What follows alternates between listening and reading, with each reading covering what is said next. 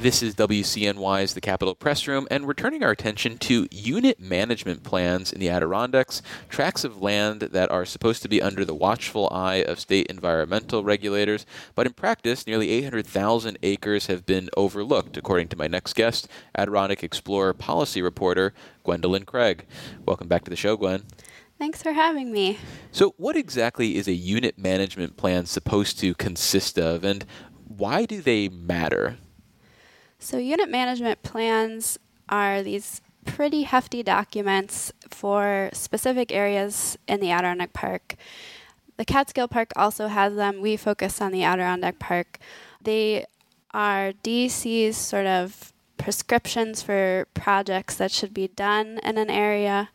They include inventories of fish and wildlife, of the geology of an area. So they're the very intense research reports of the natural resources, and then there are also management activities they'd like to accomplish there. So that could be trail work, it could be new parking lot, like there's new campsites, there's just like a whole different recipe of things that could be in these plans.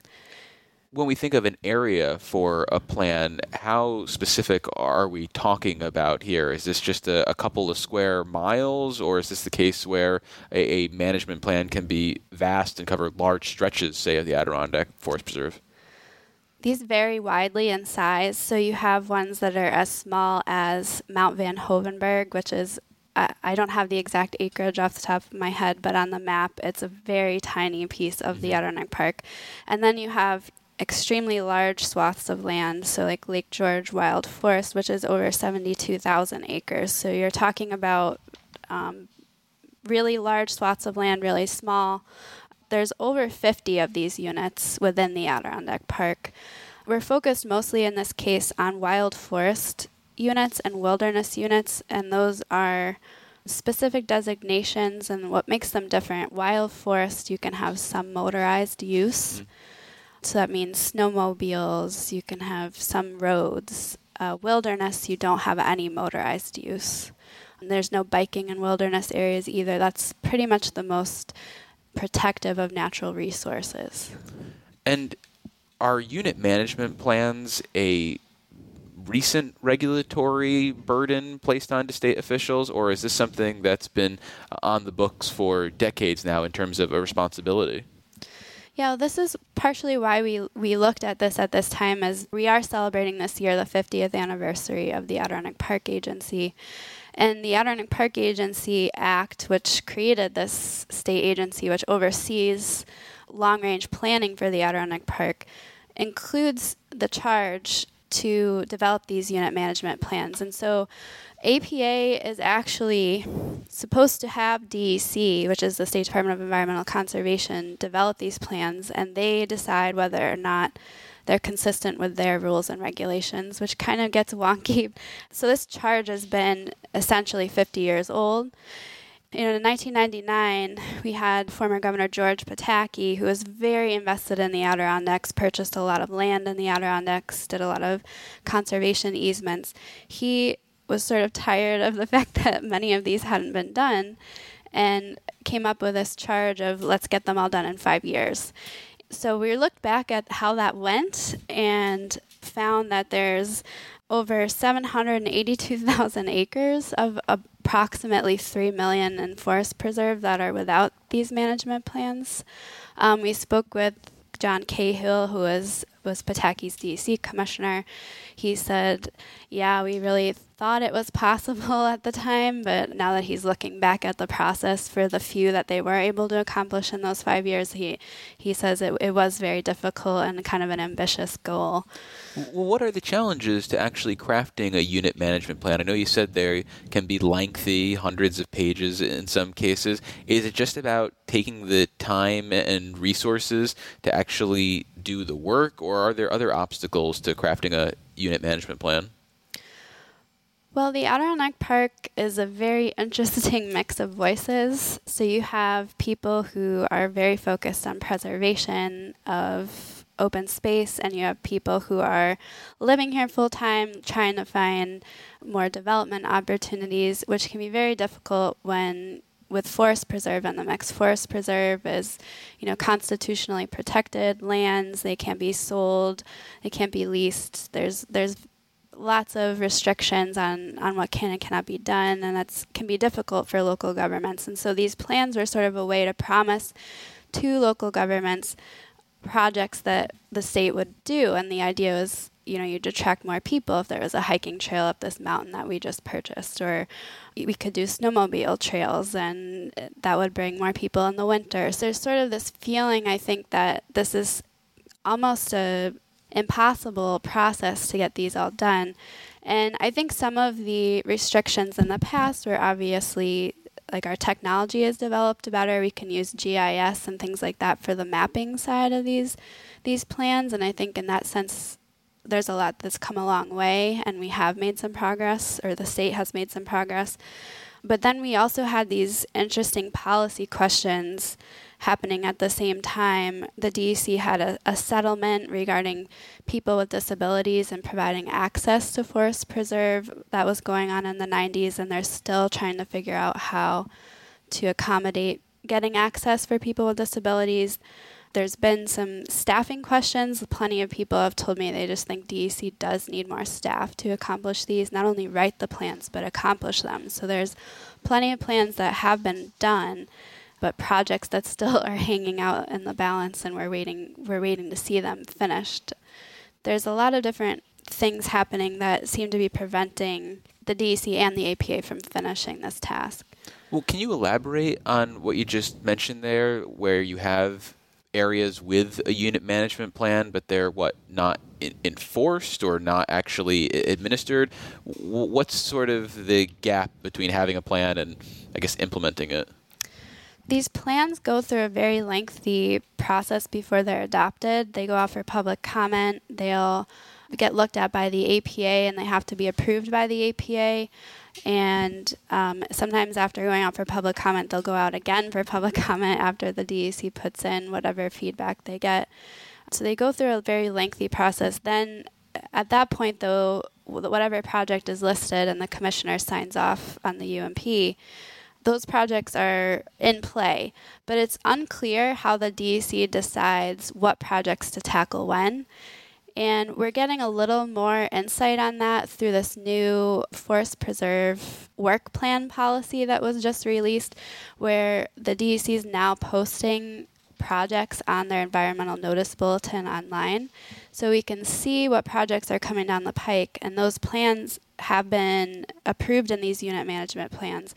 But we're still not sure why some of these things, we look at the High Peaks unit management plan. There was a whole parking lot planned at South Meadows Road that never was put in, and that plan was adopted in 1999. And we hear a lot about the different management concerns with an increase in visitors to that region. But then several people think that that's really not the place to put a parking lot anymore. So we're probably going to see some revisions of these plans at some point, but with a number that are still outstanding, it's not clear when the DEC would revisit some of those and see what projects are still worth doing at this point.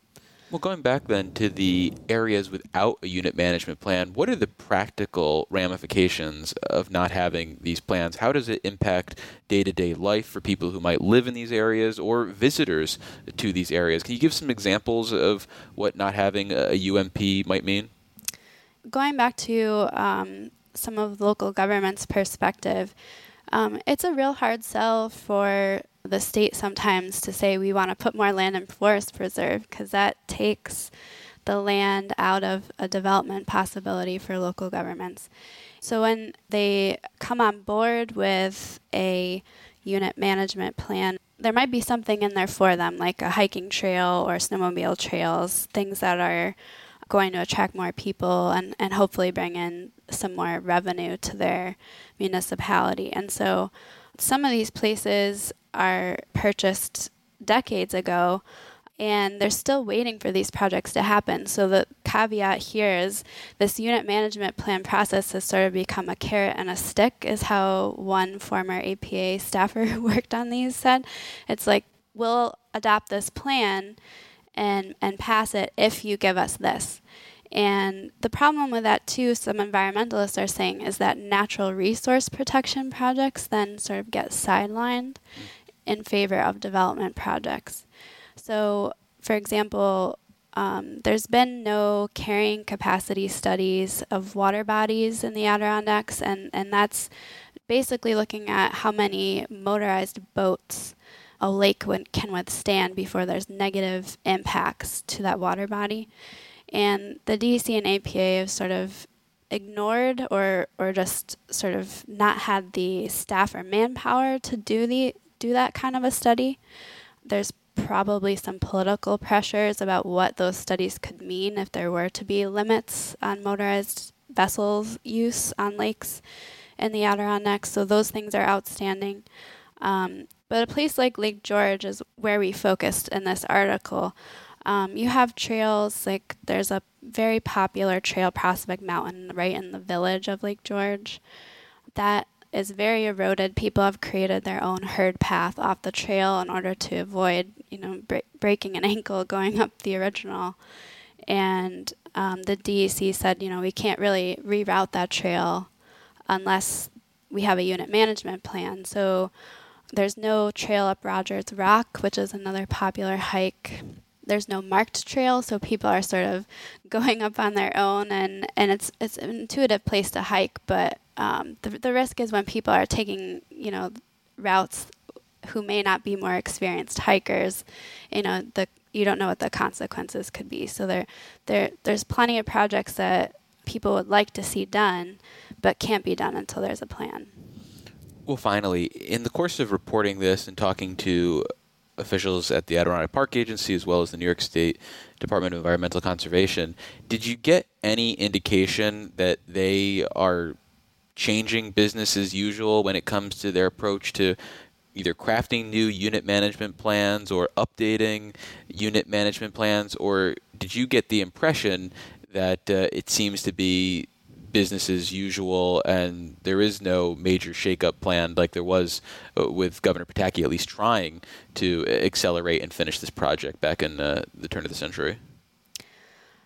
I do think we are going to see more unit management plan work happening soon. We already are starting to see a little bit. The APA and the DEC really had to grapple with this kind of wonky policy question on road mileage in wild forest. So several of our units in the park missing plans were wild forest areas. And that's because there's this very sort of ambiguous line in APA law that limits wild forest road use. And so the APA and DC actually grappled with that finally, and that was another 50-year question that had been hanging in the balance, and they just tackled that this year. The part of it that was difficult for them to decide was whether to include roads that are only open to people who have disabilities. So people with disabilities are able to apply for permits to access some roads that other people can't, so they can enjoy a wilderness experience. Do you include those roads in that mileage was a question, and environmentalists had argued, yes, you do, because a road is a road, and the impact of a road on the environment is the same whether or not a lot of people are on it or not as many. Divvying up a piece of land has an impact. But then you had other people arguing that no, that it's not going to see as much use, so it shouldn't be counted. And they agreed to count some of those miles, and so they did make this determination, and they did create a cap. So we have the state has some road mileage to work with. Now that question has been answered, I think they will see some more wild forest unit management plans coming forward. As far as the amount of work, I think there's still the sentiment that there's not enough staff to do this work. All these staff are from Division of Lands and Forests in DEC really working on this. And they're tackling so many other projects at the same time. And so the call has really been to the commissioner and to the governor to increase staff, really put people on this planning effort, and put more people on implementing the plans. Well, we've been speaking with Gwendolyn Craig. She is a policy reporter for the Adirondack Explorer. Gwen, thanks so much for visiting us in the studio. Thanks for having me.